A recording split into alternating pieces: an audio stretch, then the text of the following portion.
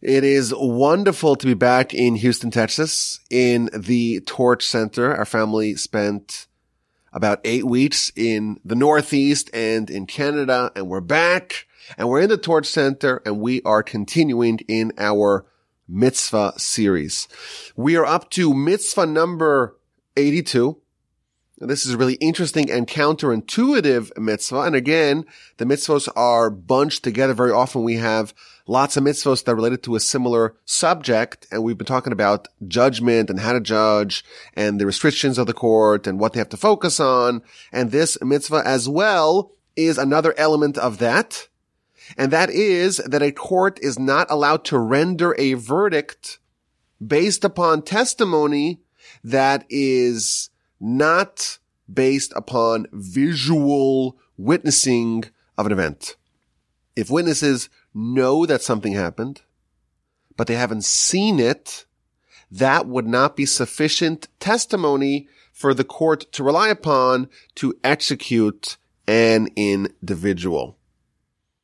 And even though we have very strong indications that a crime happened, and the logic and everything about the story is telling us that a crime happened, but the witnesses didn't see it, we are not allowed to follow that testimony and execute the defendant. Now, the Talmud's example of this is going to make you really mad because it is going to rebel against our notion of justice. But nevertheless, there is a format in which testimony is admissible in court, and there is a format which is not admissible in court, and we have to follow the format. So the Talmud tells us, what's an example of using conjecture in court? When witnesses come and they claim that they witnessed a murder.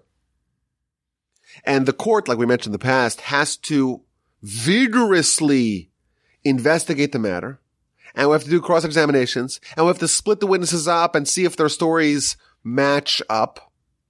And one of the questions that we asked him is this based upon visual witnessing? Did you see it with your own eyes? Or is it based upon conjecture? And the example that it gives is that you saw the murderer running with a sword after the victim, and he's saying, I'm going to kill you, I'm going to kill you. And they enter a cave, and you're chasing them, trying to stop it, trying to see what's happening. You're trying to warn them like witnesses must do. And they're in the cave, and suddenly the murderer walks out with a bloody sword. And you walk inside the cave, and you see the victim, who was being chased, slashed up and dying, and the cave is completely sealed. There's no one else there. So we know exactly what happened. We know who the murderer is. We know what the murder weapon is. We know who the victim is. But we didn't see it. We didn't see the crime. We know the crime. We didn't see the crime. That would not be admissible evidence, admissible testimony in court, and the court would not be allowed, based upon this mitzvah, to execute someone on that testimony. And the Talmud gives a story about a great rabbi who witnessed a murder, and it was a murder of this sort. He chased someone else into an abandoned building, and the rabbi chased after him, and he saw the bloody knife, and he saw the person dying. And the rabbi tells him, he says, hey, there's only one murderer here. It's either me or it's you. And it's not me. It must be you. But I'm only one witness. And you cannot kill someone based upon two witnesses. But the Almighty knows exactly what happened. He is reliable to mete out justice. And in the middle of their conversation, in the ruins of the destroyed building, a snake slithered up and bit the murderer and killed him on the spot. And this is, I think, almost like the second part of this idea. The court is not there to give out justice. Why? Because we have the Almighty. The Almighty can do justice whenever He wants. The court is there to follow the rules, follow the instructions, follow the protocol. And if the protocol calls for the court saying we cannot execute someone based upon this testimony, you have to remember that the Almighty can. And the Almighty has his ways, and even though a execution cannot happen in a given court, the Almighty can make sure that justice is done. And the Talmud has a very interesting postscript to this story. We have a murderer, and the murderer is bitten by a snake, and the murderer dies because of the venom. And the Talmud says, wait a minute. This is not an appropriate death for a murderer. And the Talmud introduces a very interesting concept. The Talmud says, from the day the temple was destroyed, even though we no longer have a Sanhedrin and we no longer have capital punishment, nevertheless, the four methods of execution, the four kinds of capital punishment, are still present. That's what the Talmud says. Temple's destroyed. Sanhedrin disbands. They move elsewhere. They're out of the marble chamber of the temple. We cannot mete out capital punishment, but capital punishment is still in place. How so? The Almighty will take care of it. If someone's supposed to be stoned to death, they'll fall off a building, or they'll be trampled by an animal. And if someone's supposed to be burned to death, maybe they will die in a fire. Or maybe a snake will bite them, and the venom, the fiery venom, will consume them. And if someone's supposed to be beheaded, they will be taken by the government, and that's the preferred method of execution of the Romans, and that's how they'll die. Or maybe they'll be attacked by bandits, and the bandits will behead them.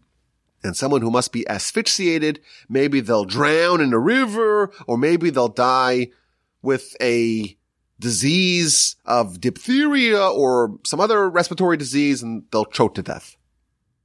That's what the Talmud says. That when someone dies in a way that seems like it's an accident, it could have happened to anyone, why'd they die in this fashion? The Talmud says it could be a reflection of the Almighty taking the place of the court and executing the person in the way that they were supposed to be executed, in the way prescribed by the Torah. And therefore the Talmud says, wait a minute, if someone is a murderer, and a murderer is capital crime, and capital crime is supposed to be meted out with one kind of execution, namely beheading, why is this person who committed murder in the ruins of the destroyed building, why was he bitten by a snake? That is a different kind of punishment. Talmud says, well, he had different crimes.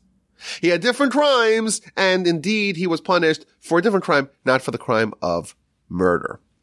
So this is an interesting idea, that the court is limited.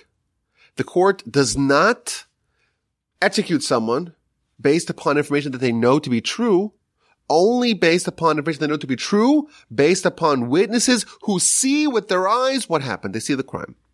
If they know the crime happened, and they could testify that the crime happened, but they haven't seen it, that would not be sufficient. Conjecture is not admissible in the court. What's going to be with justice? That is God's responsibility, not ours. If we do our job, let him do his job. Now, as an aside, there's a very interesting question in the Tosfos commentary on this Talmud. Talmud says that since the day the temple was destroyed, there's no longer a Sanhedrin, and therefore there's no longer capital punishment. So what happens? Well, if someone's guilty of a crime, the Almighty will take care of them. And specifically the crime that they commit and the kind of execution that that particular crime engenders, that's how the Almighty will get back at them. They'll be mauled by an animal, they'll fall off a building, they'll drown in a river, etc. Now, Tosfos asks an interesting question, very interesting question.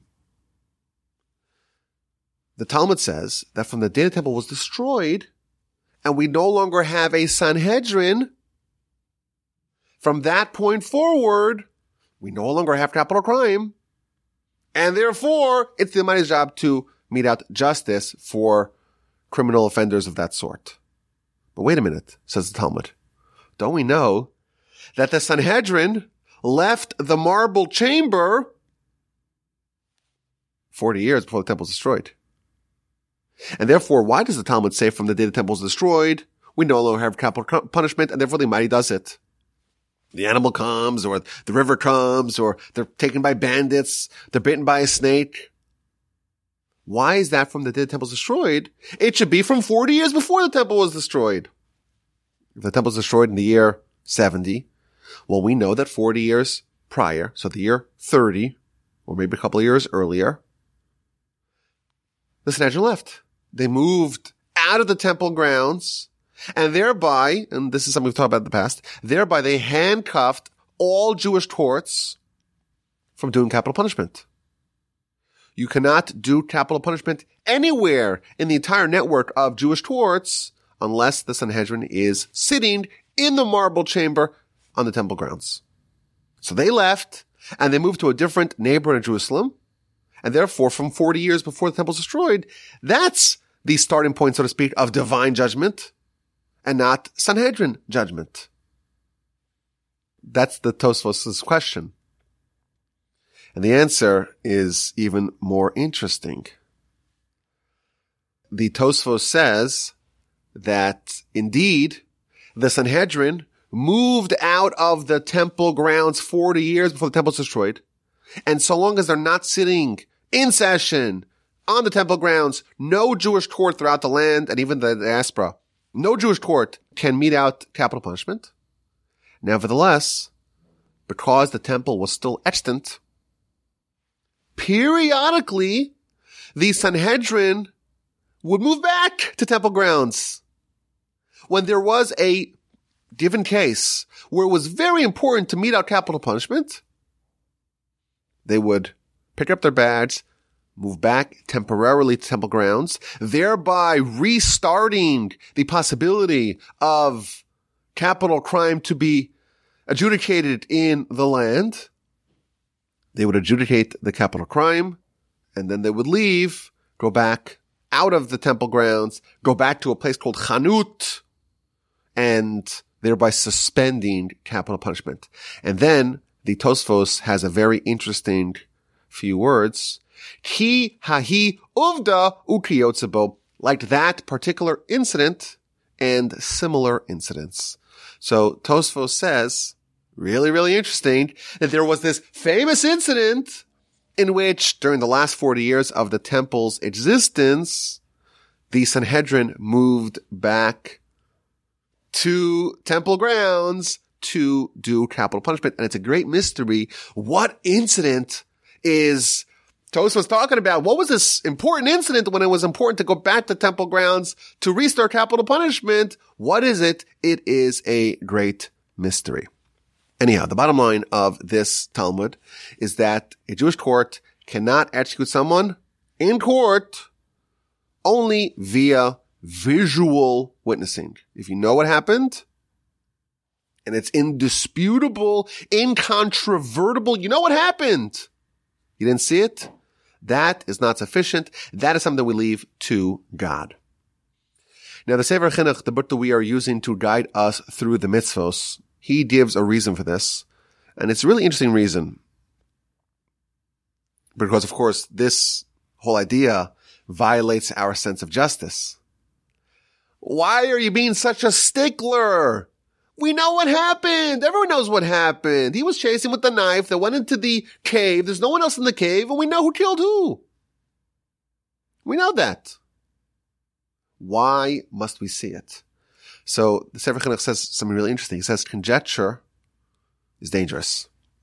Once you change the gold standard of two witnesses with their own eyes, warning the person not to do the crime, the person saying, yes, I know what's going to happen, I'm doing it nonetheless, and then they witness the alleged criminal doing the actual crime, once you move away from that standard, and then you open up to discretion of the court, who knows how far that will go.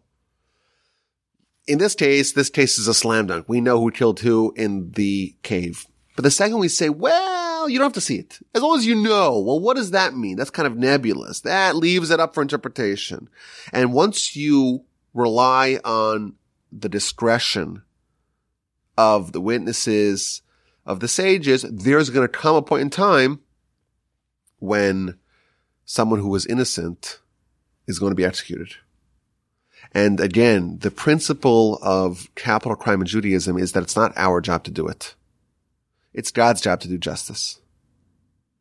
And we are limited to doing only a very specific amount of oversight and justice, so to speak, in the event that it is totally indisputable and the Almighty wants us to partner with him on the sacred task of doing justice. But in the event that there's any possibility that anything could come out of a situation wherein someone who is innocent is going to be executed, that's too dangerous, and therefore that door was slammed shut. The only testimony that's admissible is when the witnesses see it themselves. Now, the Sefer Chinuch, as he always does, he likes to give us some other aspects of these laws. So, for example, he tells us something really interesting. You cannot combine sins. Suppose you have the following instance. Two witnesses claim that the person committed a crime. A crime that's so severe that this warrants capital punishment. But they don't agree what the crime was.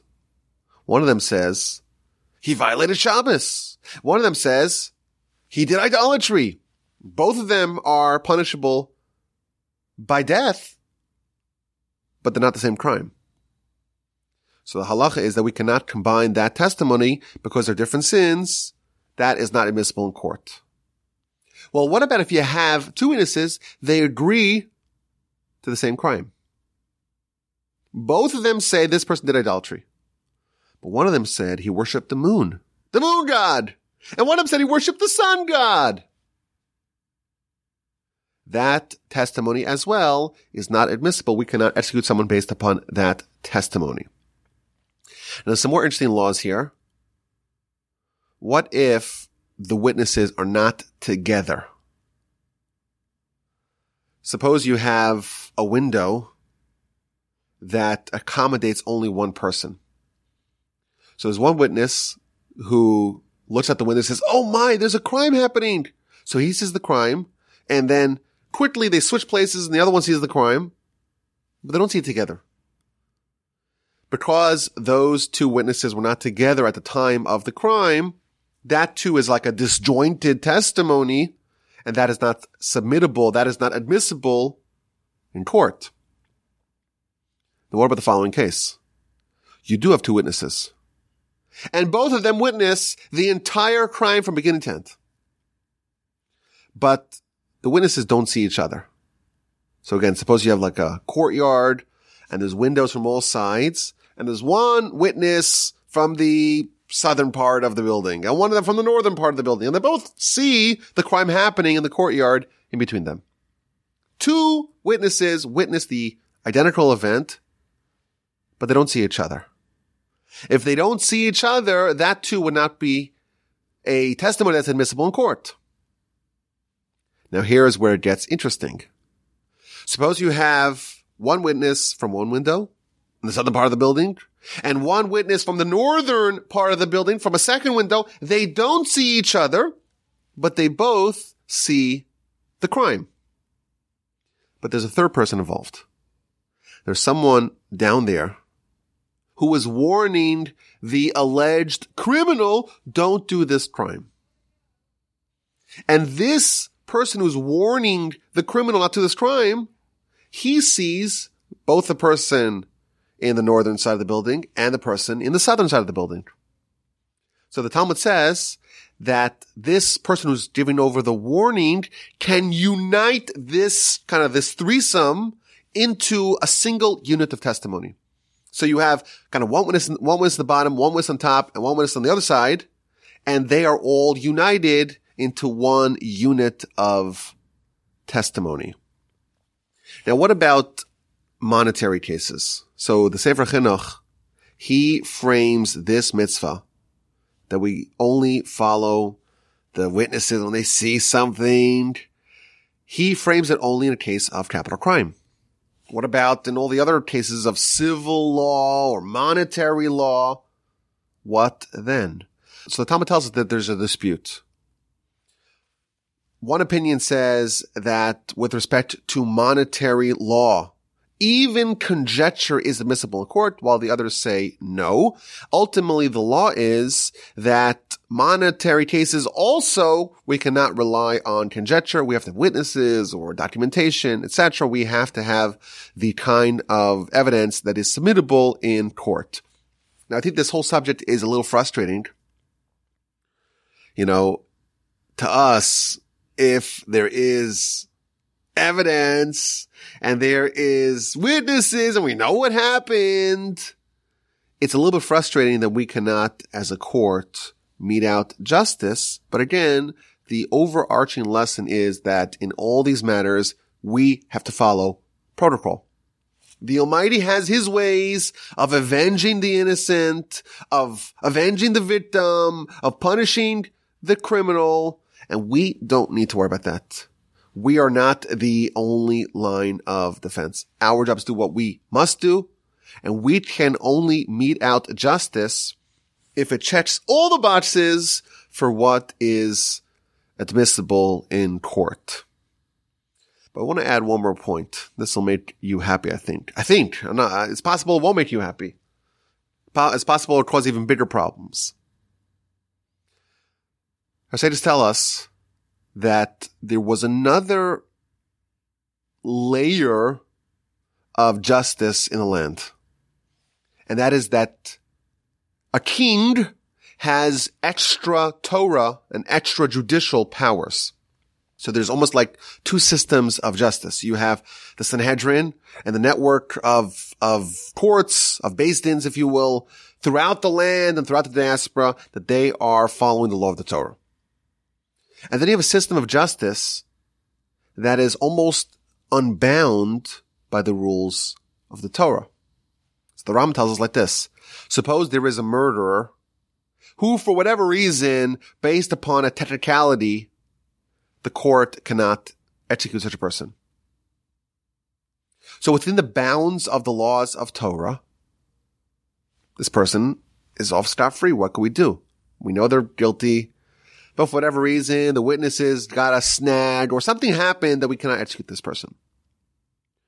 If a Jewish king, tells us the Rambam, if a Jewish king, so David, Solomon, etc., if they want to execute this criminal, this murderer, not with the laws of the Torah, but with the laws of the kingdom, and with the laws of ensuring a just society, the king has permission to do it. Moreover, the court also has the ability, says the Rambam, to execute someone who is not guilty by Torah law because of the protocol and the technicalities. The court, if they find a need that is so pressing, what's called a horas shah, it's a ruling that is temporary, it's limited to this time and space in history, they too can execute someone as they see fit. So I'll give you an example. We know the story of King Solomon wanting to split the baby. So when we read that story, it sounds like it's a joke. It sounds like hyperbole almost. Oh, he's threatening to kill the baby and it's just a ruse. But the truth is that the king had those powers. He had almost unlimited powers to be able to do crazy stuff that were against the laws of the Torah. And I'd imagine that in a case like ours, if there is conjecture and there is sufficient evidence in the eyes of the king or in the eyes of the court, and they want to act in a way that's outside the bounds of strict Torah law, they would be able to try someone based upon that as well. In the kind of other system that exists as well, the system of the laws of the king and the kind of the unique, like we have, the suspension of habeas corpus that happens in wartime. And in wartime, there's all these extra powers given to, even today, we have that in democracies. There's all kinds of rules, but in wartime, somehow those rules go out because of the pressing need. If there's a pressing need, the court can do something similar in the event they want to curb a rise in murder or the like, they can do something which is a little bit outside of the bounds of Torah. And I imagine that if there was testimony based upon conjecture, that too would be an instance in which the king or the court can exercise their extra Torah and extrajudicial power to execute someone like that. Now, of course, that raises a whole other series of questions, and the idea or the notion or the suspicion that a king is above the law. Of course, the king has to carry a Torah scroll with him at all times. The king must always remember that he is subjugated to God. And the laws of the king, of course, we read recently in Parshas Shoftim. We'll get to it in many, many hundreds of mitzvos. But the king must be bound by the laws of the Torah and must subjugate himself to God. But nevertheless, there is this carve out, which I think would resolve some of our discomfort, if you will, with these kinds of mitzvahs. There's a carve out that justice can be done in another system. As always, my email address is rabbiwolbe@gmail.com, RABBI, and last name is Wolbe, WOLB as in boy, E as in echo, @gmail.com. I look forward to your questions and your comments and your feedback.